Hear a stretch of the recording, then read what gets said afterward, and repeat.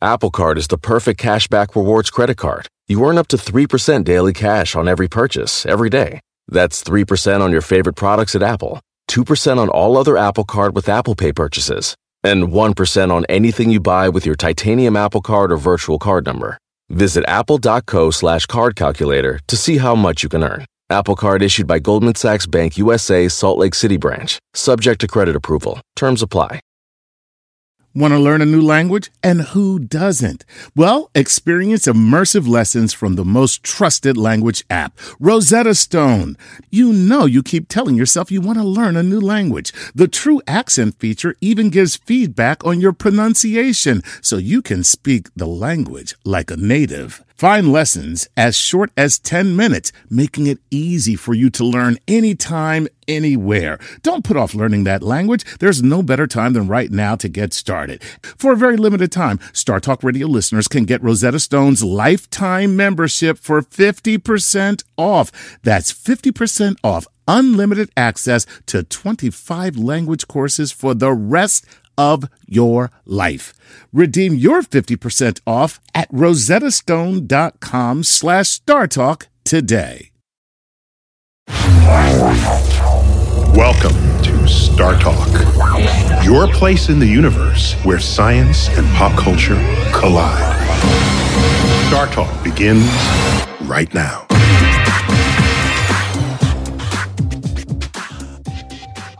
This is Star Talk. I'm your host, Neil deGrasse Tyson, and this is a special edition of Star Talk, a sports edition. And I've got with me my co-host, Chuck Nice. Chuck. Hi, Neil. And Gary O'Reilly. Hey, Neil. Gary, I have both of you here at the Southampton Art Center. Carlos Beltran. Carlos. Whoa! Good to see you, Neil. Give it up for Carlos. Yeah! Oh, my God. We're not worthy. We are not worthy. Thank you for having me here, guys. Not worthy. We're not worthy. So what do you have planned for us today? Pretty much we're going to talk about baseball through the eyes Really? of Baseball? Carlos. Okay. No. I know. Spoiler. I'm lying. We're going to talk about hockey. Yeah. No, through the Carlos eyes has of always been a Carlos. big hockey fan. Yeah. I think really what we'll get down is to Carlos's life journey as a baseball player. On that journey, outrageous success, numbers that players can only dream of that you turned into reality. But along the way, there's an awful lot of science that we can unpack. Imagine Carlos enters Major League Baseball before Moneyball. Moneyball comes, then it goes. Carlos is still around. This guy learned to switch hit.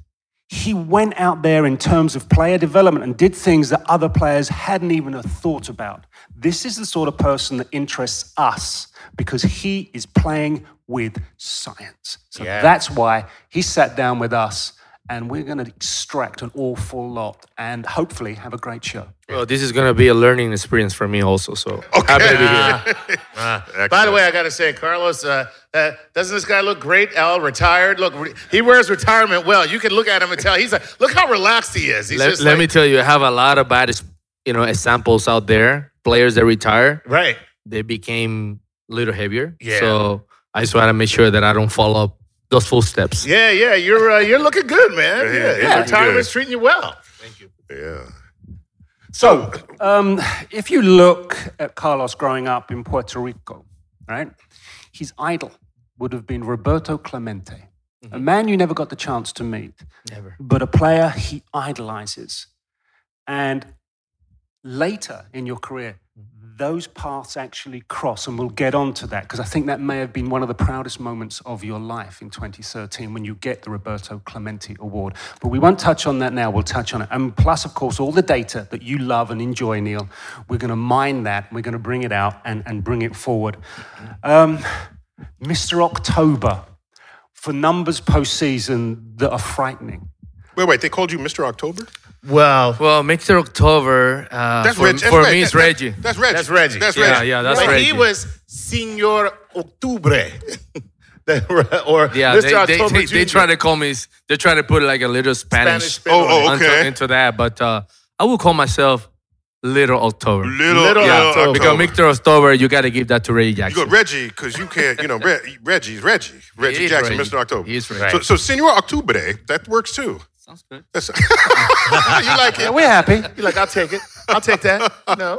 Just to be clear, if there are any folks who are not entirely familiar with the anatomy of baseball, October begins the playoffs, and the regular season goes from April through the end of September. And it's basically right when October begins are the playoffs. And if you're going to be Mr.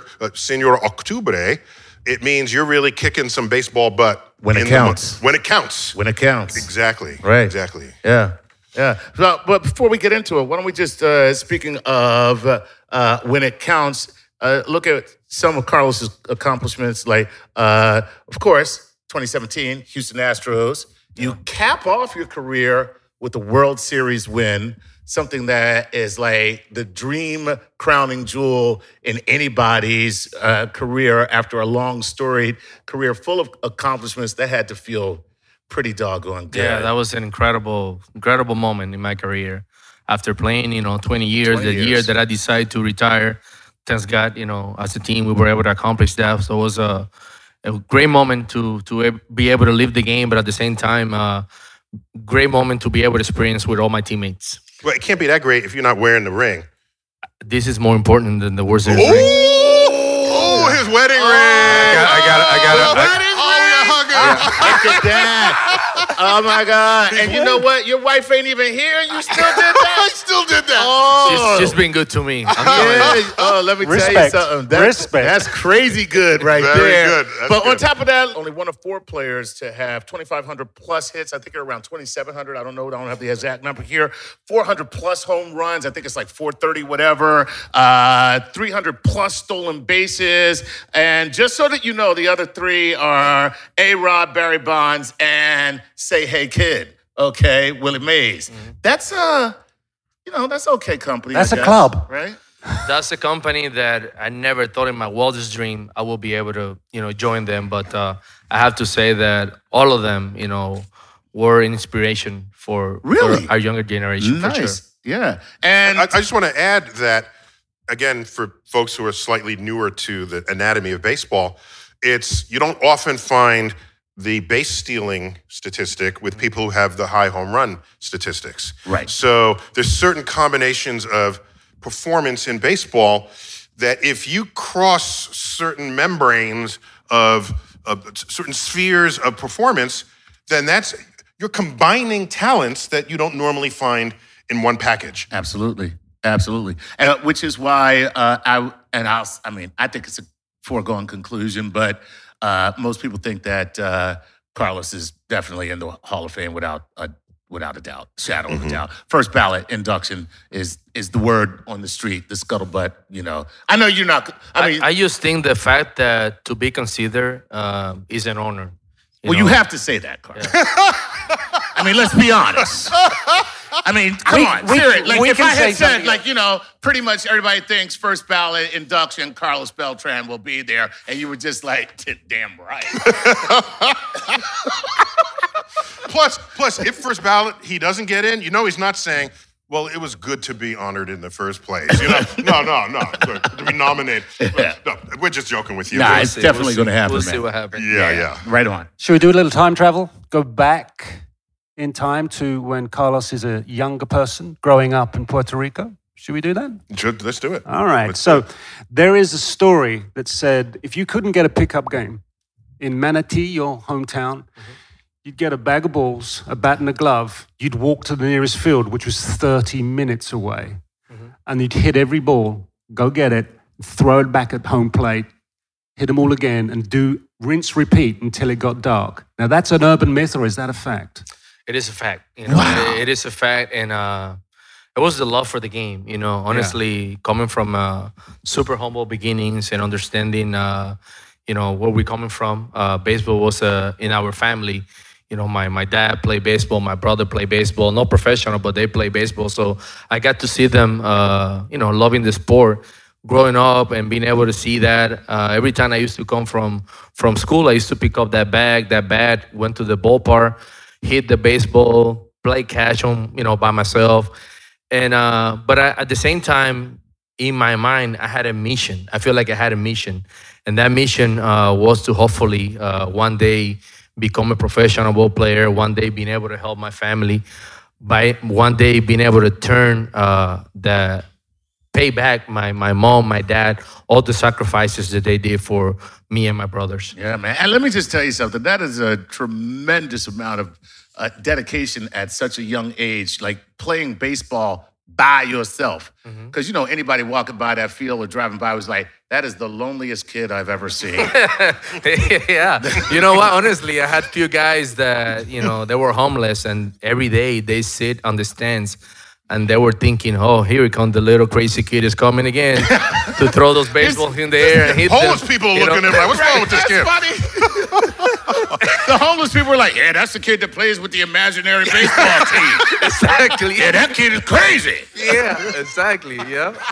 And I don't blame them. I don't blame them. See, because you got to be a little crazy in order to do those things. But at the end of the day, I feel that, in my heart, I was doing the right thing. And, God knows that I was putting every effort of every ounce that I have to try to get better. See, you see the crazy kid. Right. I see the potential major league player who's building that platform brick by brick, throw by throw, hit by hit, on your own. See, that's why both of them are professional sports players. So Gary was a professional soccer player. Carlos, of course, a Major League Baseball player. And I tell jokes. And I did. That's why. I used to go out on my own and kick soccer balls. So when I read this about... With your imaginary friend, yes. Oh, yeah. I was better than him, though. Not much. But okay, so fast forward. You've got Major League Scouts. They come to the island and you get drafted. You're still a teenager right now at that point? Yeah, I got drafted when I was 18 years old. Okay, yeah. Kansas City Royals come knocking. Bring you to their organization, then immediately farm you out. You go to a rookie league in the Gulf Coast, yeah? Yeah, Gulf Coast League. I played my first year, 1995, rookie ball. Coming from Puerto Rico, not speaking the language, so it was a very challenging moment for me. Yeah. Being able to try to figure out what the guys were talking, or something that I did to try to kind of catch up with what the coaches were explaining. I always was the last one, just to try to make sure that I follow what they were doing, without understanding what they were saying. So it was a very challenging moment, but at the end of the day, it was something that I needed to go through in order to, now these days, being able to appreciate the struggles got me to the point where I am today. I want to ask you because this is something that is so foreign, I think, to most people, especially to somebody like me. But, you know what this is like too. But how does it work, and what is it like when they draft you in? Now, how does that happen? Is it like somebody saw you playing with your imaginary friends in the field and bought you? How's that actually work? How do they approach you? How's that? Well, I was playing Little League Baseball in Puerto Rico, and Little League Baseball have these different categories where you play, and Puerto Rico is one of those places where every scout, every organization have a scout over there looking around the island. So some of the scouts approached me and they told me, Carlos, you have a good potential one day to hopefully become a professional ball player. So at the beginning, I was like, well, sounds great. But, once I kind of start seeing the talent that I was doing when I was a player, then, I got to see that, I did have a talent based on the things that I was doing that other kids were not doing. Cool. So,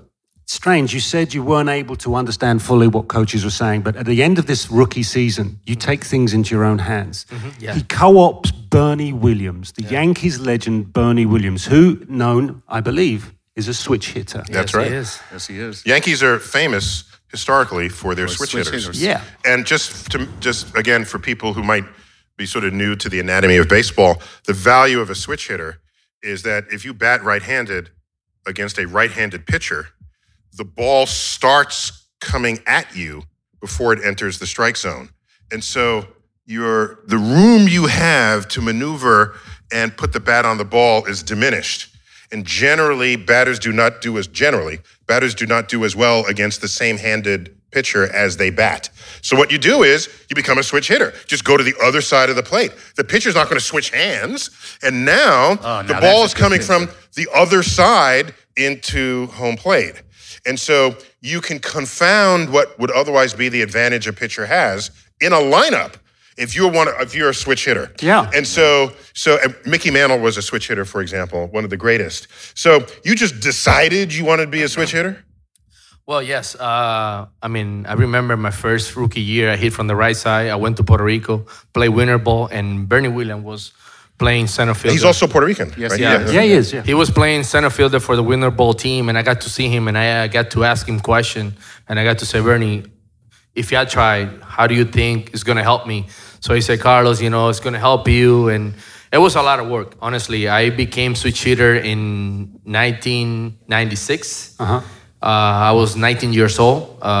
It was a decision that I made. I had good coaches, thanks God. One of the coaches is a hitting coach in the big leagues right now, Kevin Long. He's with the Nationals.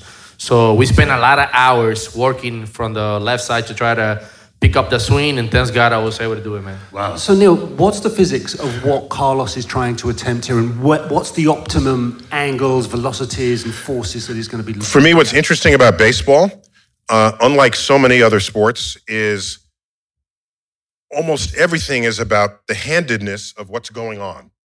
Okay? There's no such thing as a left-handed third baseman because you can't position yourself to throw.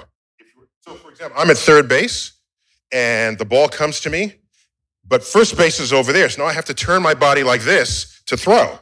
Whereas if I'm right-handed, it comes to my right hand. I'm already positioned to do this. Yeah. I would have lost a fraction of a second Efficiency. having to twist my body around. Little things like that operate in every part of the field. And so if you're going to now be a switch hitter where you have to have the precision of laying a bat on a ball with strength and agility, this is the other half of your body is now engaged in something it had never done before. 100%. What did that feel like to you?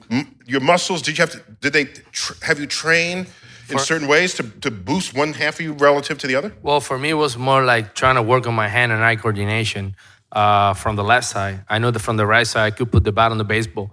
But from the left side, I was also being able to adapt to change of speed, because from the right side, normally you see a ball coming on the air until it's a curveball. But from the left side, I didn't have that, so I needed to train myself to try to get that. Oh, so the catalog of pitches look different. Yeah, everything from the other looked side of the plate. Everything looked different, and it was a challenge. But you know what, man? I really thank God that I was able to commit, put the work and the effort, and at the end of the day, I feel like my career turned out to be the career that I have because I was able to make that adjustment. How many hours does it take for someone like you? Forget me. There's no hours, it's years. How many hours did it take you to learn to switch hit to a level that you were confident and comfortable with? Well, I remember that games in the minor league used to start at 7:05, and I used to get to the ballpark around noon to hit, and we hit from noon to 3 every day until I start feeling comfortable at the plate. Because at the end of the day, if I would have not done it that way, there's no way that I was going to be able to find the swing, find the stroke, and being able to adapt and adjust to change-ups, curveball, slider. There was a lot of things that I wasn't able to feel comfortable right away, so I needed to work on them. I'm just going to interject here, just to appreciate what this required. If anyone here is sort of strongly handed, right? Are you strongly right-handed or left-handed? That's probably true for most of us. I did experiments with my left and right side of my body just to see what I was more capable of without training and what I was able to train. So one of the most difficult things I found was, I'm right-handed, was to brush my teeth with my left hand. If you're listening and watching, try this at home tonight. Use your other hand to brush your teeth. Something simple. That's not hitting a 90-mile-an-hour fastball. That's just brushing your teeth. And you find out that you just can't, it's just not there. It's wrong. It's wrong. There's something wrong. It's wrong. That's why I suffer from tooth decay. So I did some simple things. So I said, because I wanted to train the other side of my body, just like what you were doing. Yeah. So I said, let me try to train as I wash dishes, okay? Because dishwashing is a handed thing, right? If you're right-handed, you're dishwashers, Neil. Dishwashers. So, yes, you mean the machines. Yes. Okay, but still, there's some things you wash by hand. Yeah, so I get it. tried that. And that's takes less coordination than brushing your teeth. But I did that, and I just kept doing it.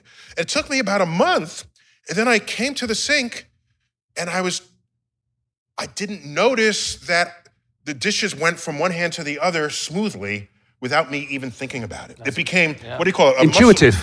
Muscle memory, Muscle memory Muscle memory. got me there. Yeah. So now I'm a switch-hitting dishwasher. That's great. That's great. Did your left side get stronger than the right side, or were you able to keep it close? You know what? Hitting, because I'm a right-hander thrower, and everything that I do these days, I do it from the right side. So having the right arm in front to hit from the left side, I felt like I could hit the ball a little bit stronger from the left side than from the right side. Because in the right side, I had to make sure that hand stay all the way. But from the left side, that hands get to the contact point super easy. So I feel like, okay, it's going to take time for me to get it, but once I get it, I feel in my heart that I was going to be able to hit the ball for power. So forgive me for not knowing these numbers in advance, but many switch hitters, by the way, I think there are fewer switch hitters today than, decades ago, but for any switch hitter I've ever seen, one side of the plate, they have a higher average, and the other side of the plate, they have more power. Yeah. And were you more symmetric? I was symmetric. I was symmetric. Yeah, that's hard, dude. That's hard. Super symmetric, and but I did. So your average was about the same. I would say the average is about 280 from the right side, 280 from the left side. Wow. Numbers. I mean, I face more righties than lefties. Right. But when you kind of like look at the numbers from the right side, look at the number from the left side, they're pretty much the same. Yeah, you know what? You and I have that in common. My numbers are equally bad from the left and the right. Equally zero. No matter what side I'm on, the number is 0. All right, we are going to take up. Suck. Is suck a number? Okay. You happy now? You got that off your chest? Right. We are going to take a break. No wonder he's headed to the Hall of Fame. When we come back, we will be touching on your experiences of Moneyball, because you're starting to find your groove just around the time Billy Beane is revolutionizing the Oakland A's. Reminding people, Moneyball is a book, became a movie, and it's the analysis of baseball in another dimension that confounding how people ever did it before. What is it you say? I love me some data? I love me some data, and we will get right to that when the second segment of Star Talk Sportiverse continues.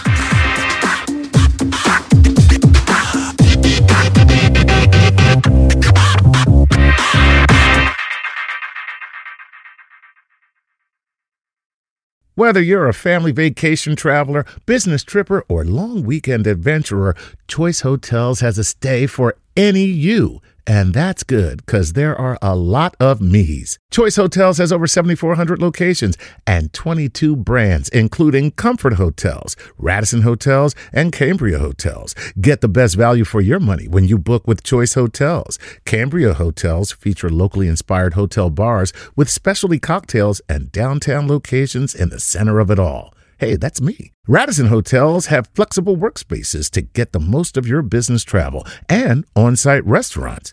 That's me too. And at Comfort Hotels, you'll enjoy free hot breakfast with fresh waffles, great pools for the entire family, and spacious rooms. Hey, that's me too. I guess I'm just going to have to stay at all of them. Choice Hotels has a stay for any you. Book direct at choicehotels.com, where travel comes true. Reese's peanut butter cups are the greatest, but let me play devil's advocate here. Let's see. So, no, that's a good thing. That's definitely not a problem. Reese's, you did it. You stumped this charming devil.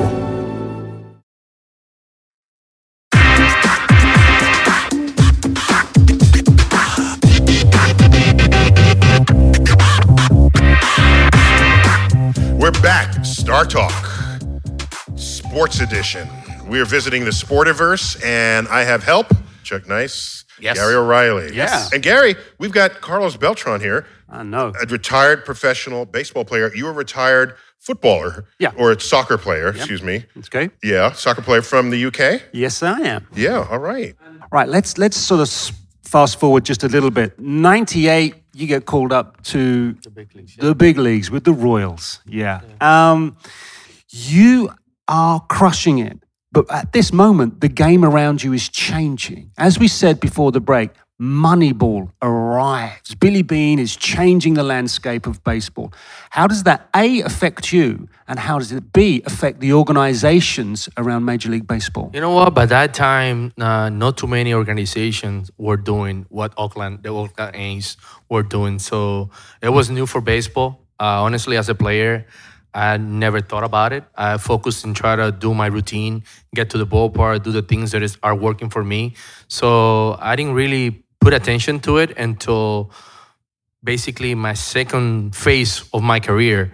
After 10 years in the big league, I got to see firsthand that like more teams being able to involve and try to think about how they can get better using analytics and all that type of information. So I felt personally that I was able to last 20 years in the big leagues because I was able to update myself to the time that I was living. So I never closed the doors on new information that was going to help me to get better.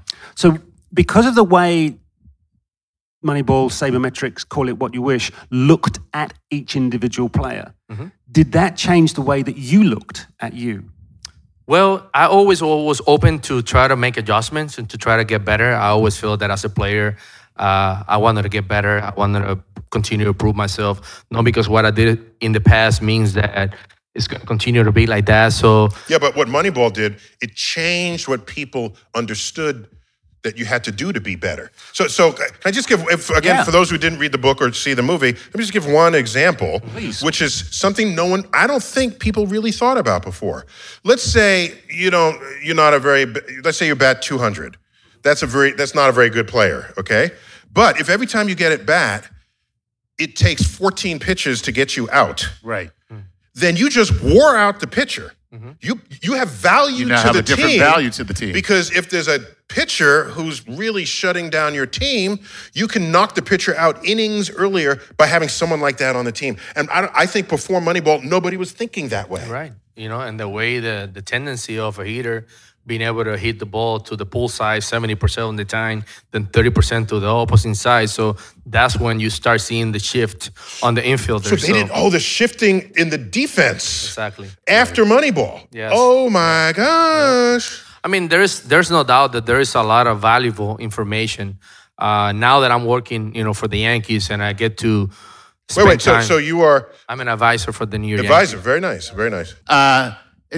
It's funny when you say you're an advisor for the Yankees, and I just found this out, that when you were being considered to manage the Yankees, I thought that was something you wanted to do, but then I found out that Cashman called you. Yeah. It wasn't your idea, No. which is what most people would say, like, I think I'd like to manage. He actually called you and said, hey, Carlos, what do you think about how that goes? Because Cashman is the general manager. General manager of the Yeah. Yankees. Yeah, That's incredible, man. that's the year that I retired from the game of baseball. So all of a sudden I just decided to retire.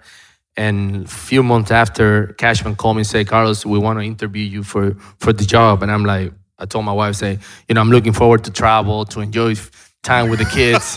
So now the Yankees are calling me to manage. So honestly, I felt that it wasn't important, for me to take that interview and it's not any team, it's the Yankees. So I felt that it would have been an incredible story, but at the end of the day, it didn't happen. So, but I took the year off. I traveled with the family. Now I'm missing the game. So second time around, Cashman called me again and said, hey, man, you want to do something for our team? I said, yeah, I would love to do something that doesn't really take a lot of time out of my family. So we end up agreeing on being an advisor and have the flexibility that I have today. You still have interest in coaching, though? I mean, in managing? You know what? Honestly, now that I get to see what managers go through, the responsibility, the commitment, it requires crazy time. So Plus, you got to know how to argue with the umpire. yeah, but honestly, I love to do what I do now. I think now I get the opportunity to talk to the players, talk to the organization, give them what I think about players, share my experience with the guys that are going through certain situations. So I really enjoy what I'm doing. Plus, it doesn't require a lot of time. See, what I'm hearing here is what we used to refer to, I think, back in the early 80s called the brain drain, right? If you walk away from baseball and you go on a world cruise, you go to all of your bucket list spots, your game intelligence, your experience walks away and the game is less. So what Cashman has done to my mind is gone, I can't let that walk away. I got to keep this in the game. Because how many players do you know have had stellar careers, numbers that are superb, and they go, I'm done, thank you, and go. You got that right. And also, if you go away for too long from the game, when you try to come back, you're not going to be updated to the time, in the game. So a lot of guys that went away from the game and now they're trying to get jobs. It's hard, because they have this mentality where, oh, no, my mentality is I was an old school player. I did it this way. I did it my way. And that's the way it should be done. Man, my friend, you got no room in baseball. In baseball, the guys that have room are the guys that are willing to adapt to what is new information, and being able to see it. At the same time, I got my arguments with guys that they all they think is about analytics. I said, man, you know what? I understand that and I appreciate that, and that's valuable information. But at the same time, as a player, you've never been in my shoes. You don't know how to feel mentally, physically, the things that you got to go through in order to overcome a slump. So there's a lot of things that analytics cannot quantify. Right. So they can't qualify the spirit of the game. The heart of the player. Ooh. I know that spirit of that the game, works. the heart of the player. Right. That should be on a poster. It's going to be on a T-shirt by the time we leave here. There'll be a guy outside with T-shirts with that exactly on it. But I want to get back to Moneyball for a minute. Yeah, please do. Moneyball's not just what you do to play a better game. Somebody is analyzing you, the batter, so that you become a lesser batter when they face you. So all of a sudden they figure out, Beltran, he can't hit the low outside fastball. So they start giving that to you. Right. And then you see that, you got to adjust. Exactly, yeah. And so if you can't adjust, then you're dead. You're dead? Yeah, you're dead. They figured you out. That's the game of baseball. The game of baseball was a game of adjustments, Every day for me was different. I couldn't say to myself, okay, what I did yesterday, I'm going to do today. No, maybe I will do the same thought process. I will have the same preparation. But at the time to face that pitcher, you have to understand that you're not going to see the same pitches that you saw the night before. So you have to be able to make your adjustment during that bat. Nor the same pitch that you hit out of the ballpark the previous time you were at bat. Exactly. So, but it also, too, I think people forget the fact that with player development now and Moneyball, the money part, it's the organization saying, if we're able to get these particular players in this particular alchemy, we don't have to spend as much money. Oh, that's right. In order to get the same results, right? That's why I decided to retire. Dude, that is awesome. I took advantage of the game. But you know what? Honestly, no, I don't want to put it that way.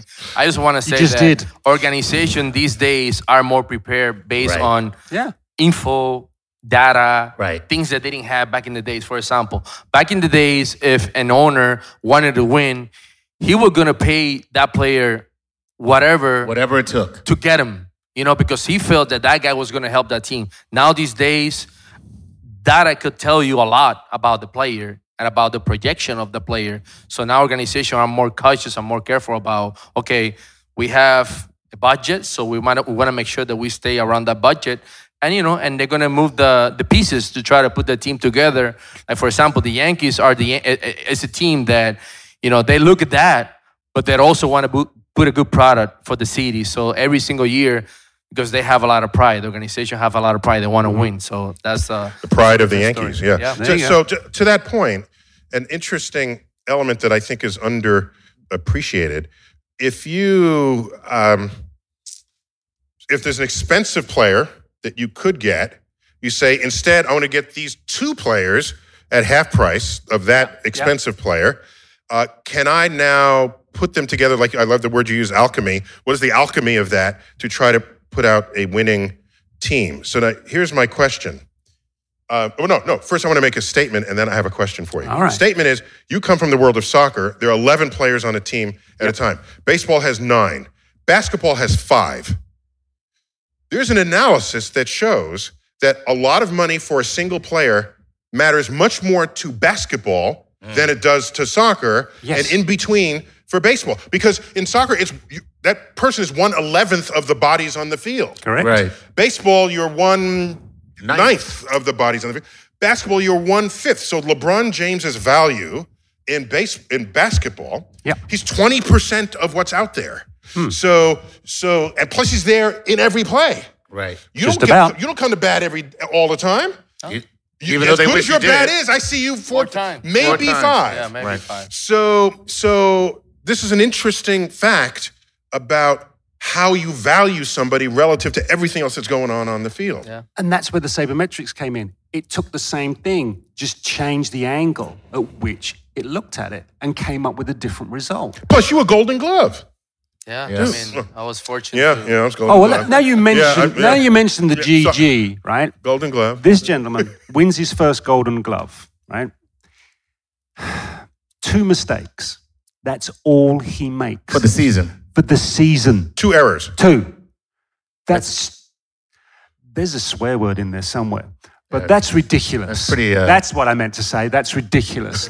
What kind of mental power do you have going on in there to concentrate game in, game out on your field? Because we know you're good with a bat. Yeah. Now we know you're something else in the field. Yeah, I mean, I always have a lot of pride when I play the game.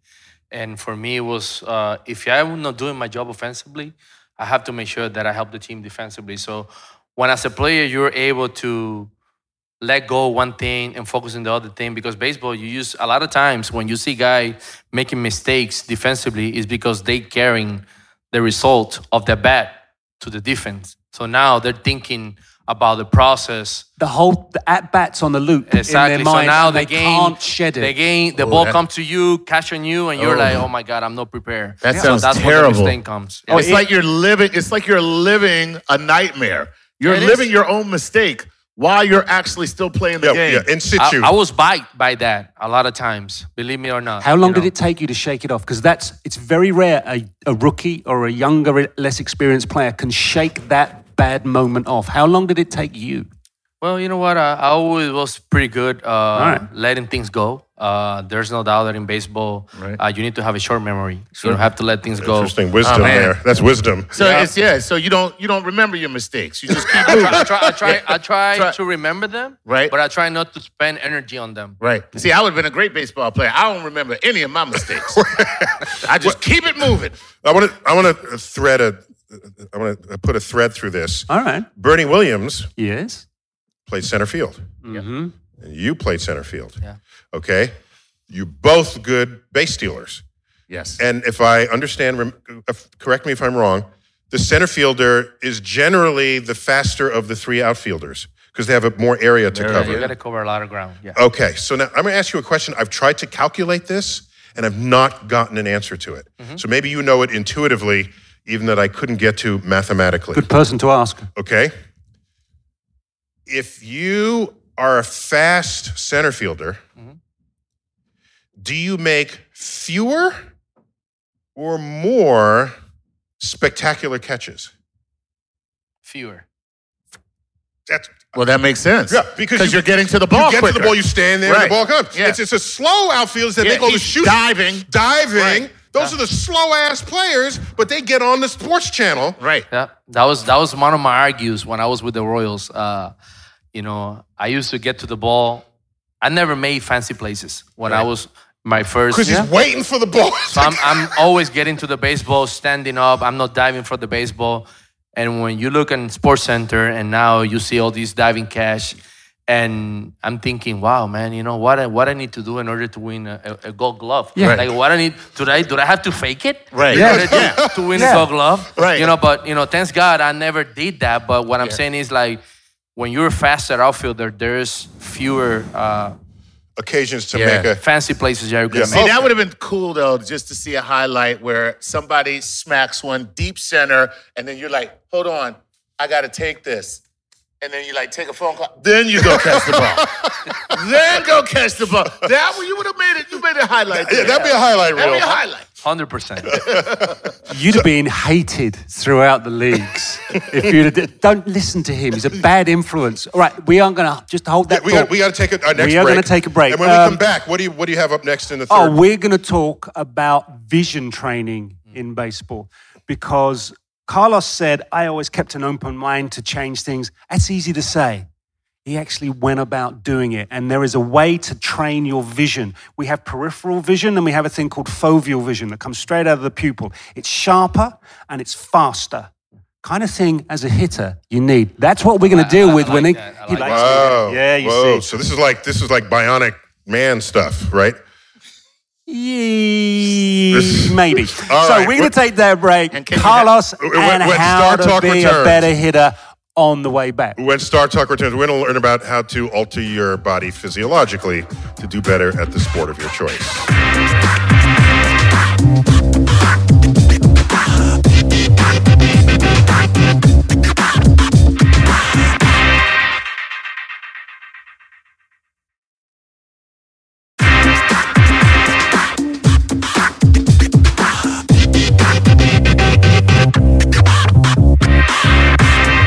We're back on Star Talk. I'm your host, Neil deGrasse Tyson, and we are coming to you from the Southampton Arts Center. Well, yes. Woo! We'll get to it in a moment, but later this evening, there's a fundraising event in the service of those who are still in need from Hurricane Maria in the island of Puerto Rico, which, last I checked, is part of the United States. Indeed it is. So, Chuck and Gary, this is the sport edition of Star Talk, and you're going to take us forward. We are, as promised just before the break, there's something called vision training in baseball where you take the foveal vision that comes out of the center of the eye of the pupil. So there's a guy called Dr. Bill Harrison who Chuck we and had I him have on the had show. on the show. He Yeah. passed away. So I'm sorry to hear that. Yeah. But as a hitter, if you can see clearer the pitch that's coming at you, you're taking it. How did you come about finding the good Dr. Bill Harrison? And how did he teach you? And what did you find useful? Well, you know what? Everything started for me when I got to hear the Edgar Martinez.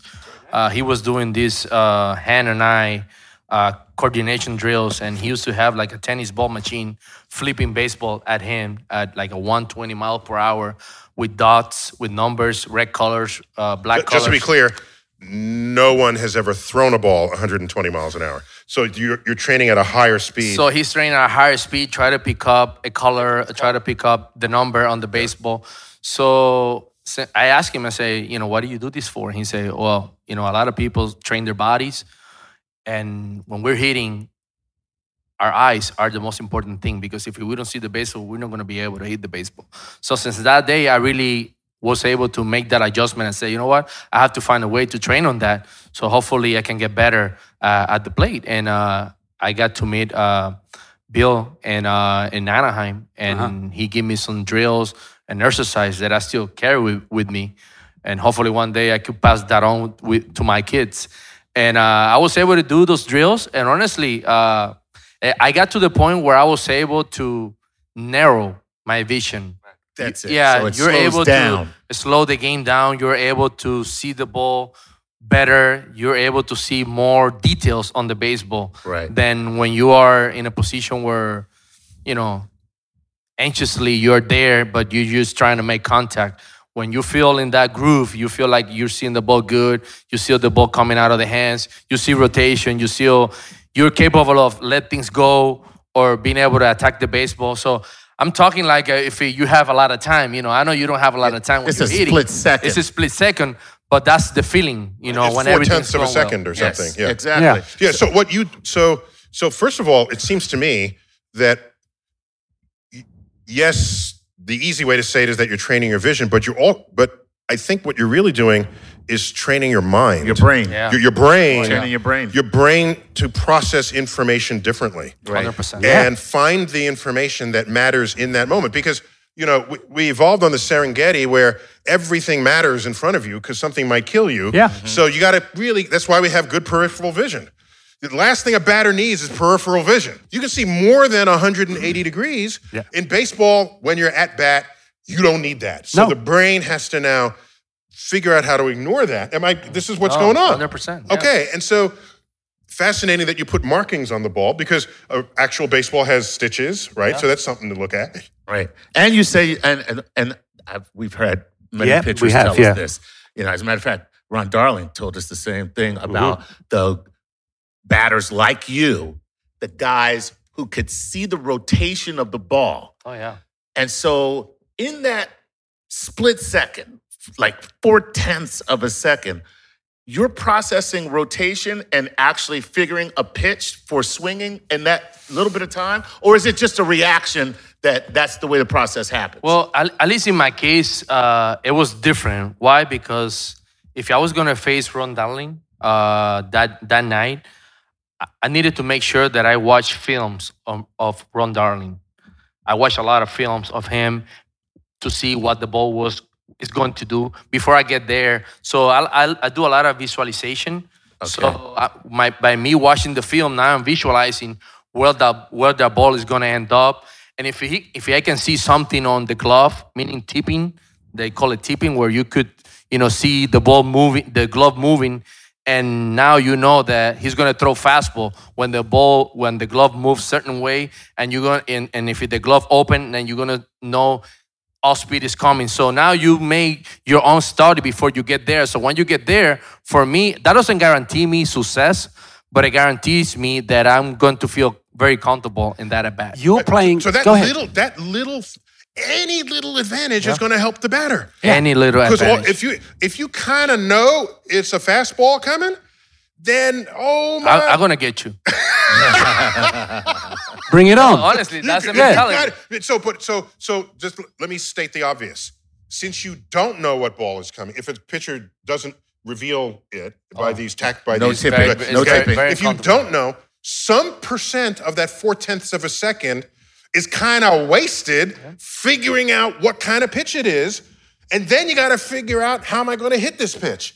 But that extra fraction of a second with prior knowledge, you're all on it. No, 100%. And the announcers will say this. He was looking for that curveball the whole way. Right. He was looking for that fastball the whole way. And a lot of time you're not looking, you just know that it's coming. That's Zen. He's getting Zen now. No, honestly, a lot of time because becomes one with the if I know that he's doing something with his glove and I know it's coming, I'm not looking for that pitch. I know it's coming, so all I gotta do is just make sure that it's in the strike zone. Make sure that I put a good swing on it. What, to my mind, what Carlos is doing is taking away the element of gamble. There's more advantage to me because I'm reading the tail on the glove.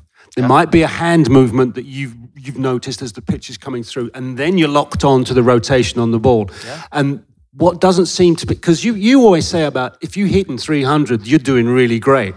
Yeah, it's the fun thing you read about baseball where you say, okay, you can get into the Baseball Hall of Fame by failing 70% of the time.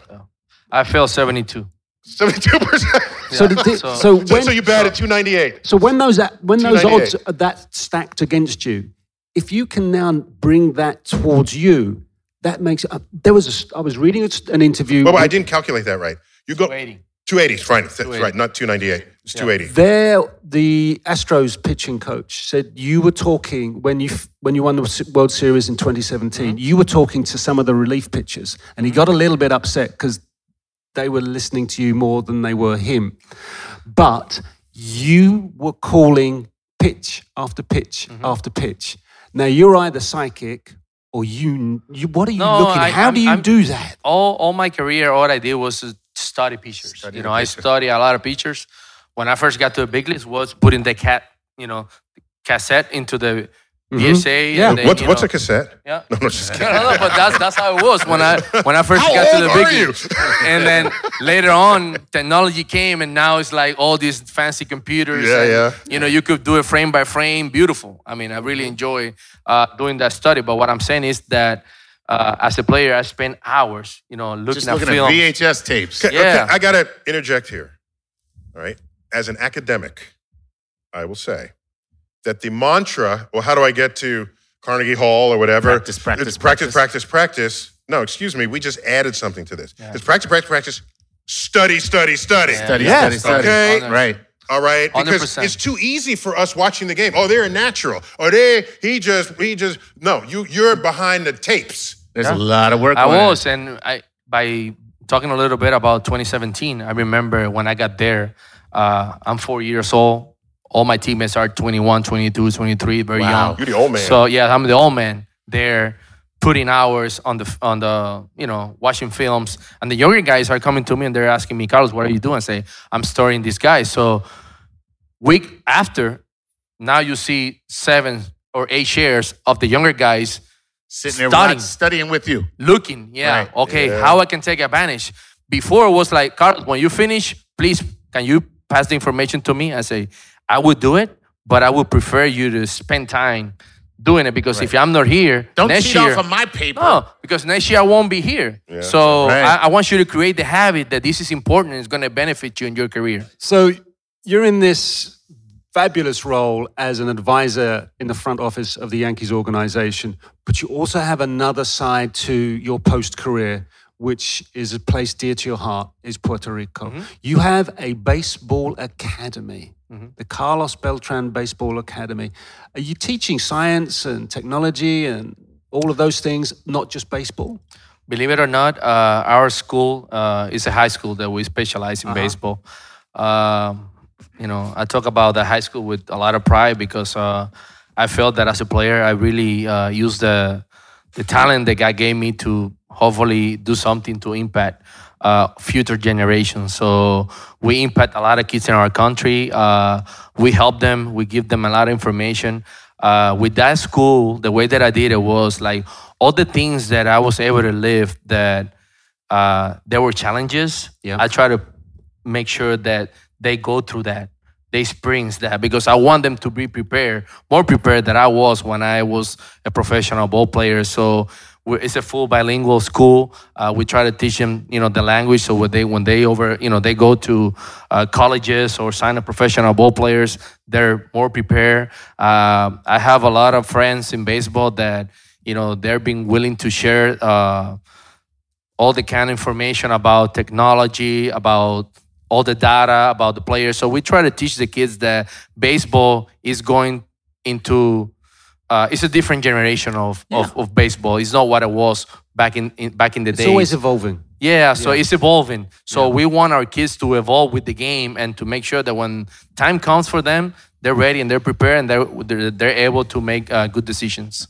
And in addition to the school, you're also doing stuff for the island of Puerto Rico with your foundation. I know you guys are still building homes, right? Yes, we are. We are right now. We're in the process of building 7 new homes for 7 families that, believe it or not, there's still people struggling in the island.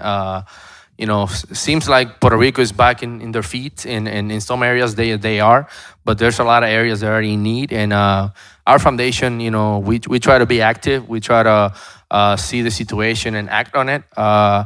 And that's why we do events like the one we're going to be having here tonight, because I believe that it's good to pass the message that it's important. We're all capable of doing something for somebody that is in need. So that's one of the reasons why we're here today. Right, before we let you go, Carlos, do you have a question to throw in that direction to Neil?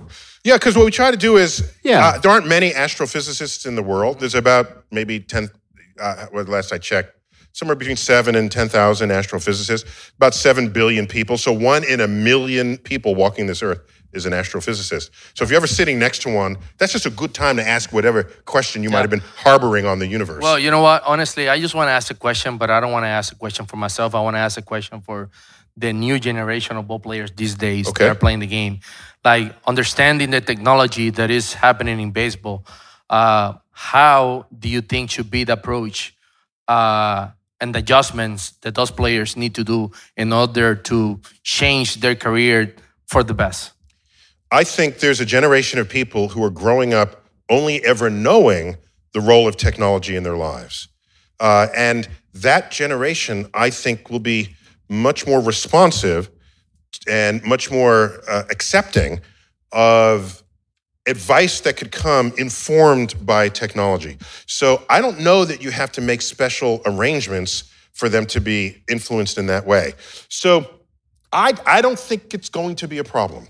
I think it'll be smoothly embraced, and a new era of baseball will come up. And Chuck's version 40 years from now will be, they'll be talking to some superstar in 40 years and say, they're going to say, back in 2000, Carlos Beltran, any of us could beat him back then. Because I love Carlos. Did you see Carlos's face? This is a true competitor. He actually just went like this. I don't know about that. No, but we don't know what, we don't know. No, if there's some new thing, they throw 110 miles an hour, there could be something that could happen, and they'll look back at this generation and y'all were just some slobs. That could happen. And I like thinking about the future in this context. Do you know what's beginning to happen? What?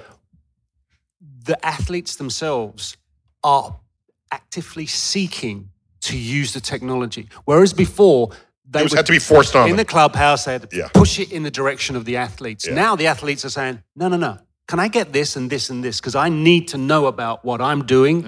And that is beginning. It's where the geeks and the jocks are colliding. Nice. It's this nice thing in the clubhouse. It's a nice collision. It is a positive collision. Where they both win. Yeah, because Absolutely, any other yeah. collision, we know who wins. Exactly. Let's be honest. When geeks and jocks collide, one of them is laying on the ground. Doesn't and the look other good one is for the going, geeks. I am so sorry. All right, so Carlos, you asked me some questions, a couple, but I want to ask you a couple of questions. Ready? Yeah. Okay. I hope I can answer. Yeah, them. you'll have an opinion. All right. Okay. You ready? I think if you get hit by a pitch on ball 4, you should get to go to second base. I don't think so. No, ball 4, you take first base. You get hit by a pitch, you get first base. You get hit by a pitch on ball 4, you go to second base. Because of what you're saying? Yes. I think that it should be the way it is. Go to first. I think first is okay. Okay, there you go. That's one of your questions. I mean, this is a man that stole bases It's for a free living. base that you're going to give him a base. No, I want 2 bases. See, if you hit me and it's ball 4, which it clearly is, unless I stepped in the thing, that I want to take 2 bases. Well, anyway, okay. When can we rename the foul pole the fair pole? Exactly. I don't understand that. Oh, good. We got okay. Because right. if it hits the foul pole, it's a fair ball. Yeah. Yeah, we should change that. Exactly. We Okay. should change that for All right. sure. All right. Nice. All right. Okay. Very I like nice. that one. I like that a lot. That's a good one. Okay. All right. Now I got another fair one. pole. I got another one. You ready? Yeah. If you walk on 6 pitches, it's a walk. But if you walk on 10 pitches, it's a hit. Because it meant you had a good enough eye to waste To battle pitches the of pitcher? It's to battle the pitcher, and you earned the base. It's not that because it doesn't show up in your average. You know what? I love anything that reward the hitter. I was a hitter, so He's taking anything that rewards me as a hitter, I will vote You'll take yes. it. He's going for it. I'll take it. Because it meant you have a good eye and you're waiting for the good pitch, and they couldn't keep you down. I love that. Okay. I love that. All right, excellent. And I just got to put this out there. Okay. Go on. People don't talk about it. All right. A 95-mile-an-hour pitch Right. has twice the kinetic energy of a 70-mile-an-hour pitch. I wonder why people don't talk about that. That's so weird that people aren't discussing this. I mean, I see people at the ballpark all the time just like, did you know that a 95-mile-an-hour pitch has twice the kinetic energy of a 70-mile-an-hour pitch? You don't say. I do say, sir. say twice- Indeed, twice the kinetic energy. Why is no one else talking about this? Chuck. They're So, buffoons. Here's why. No, but just a couple of things regarding that, right? It means if You're a 95-mile-an-hour pitcher. Every time you throw the ball, it's taking you twice as much energy than it is a pitcher throwing 70 miles an hour. So pitchers who throw 70 miles an hour will have longer careers. That's all I'm saying. You're going to send him to sleep with a 70-mile-an-hour ball. He's waiting for the ball. I can make a comeback on a 70-mile-per-hour pitcher. So we could bring this to a close. Carlos, it's been a delight to have you on our Star Talk Sports Edition. You give us hope not only for people with ambition and hope for what we can do with our resources to help others, others in need, others who are not in need but could make a better life for them later. The whole gamut. You're there and you're in the middle of that. And it's hard to say enough nice things about your career and what has become of it since then. And I'm jealous that you're advising the Yankees because I want to advise the Yankees, but I don't have any talent to do so. I think you do have a lot of talent, a lot of knowledge. I think the Yankees are into that direction when they want to understand more about it might the be technology. something I could contribute. Yes. I'll see you in the back office one day. I would love to see you at the ballpark. Excellent. All right, guys. My Playing with Science duo, Chuck Nice, All right. Gary O'Reilly. To everybody here in our audience, Carlos Beltran, simply the best of. Thank you, sir. Yes, so much. All right. Thank you. Appreciate it. We're going to be signing off from the Southampton Arts Center. And I've been your host, Neil deGrasse Tyson, your personal astrophysicist. This has been Star Talk Sports Edition. And as always, I bid you to keep looking up.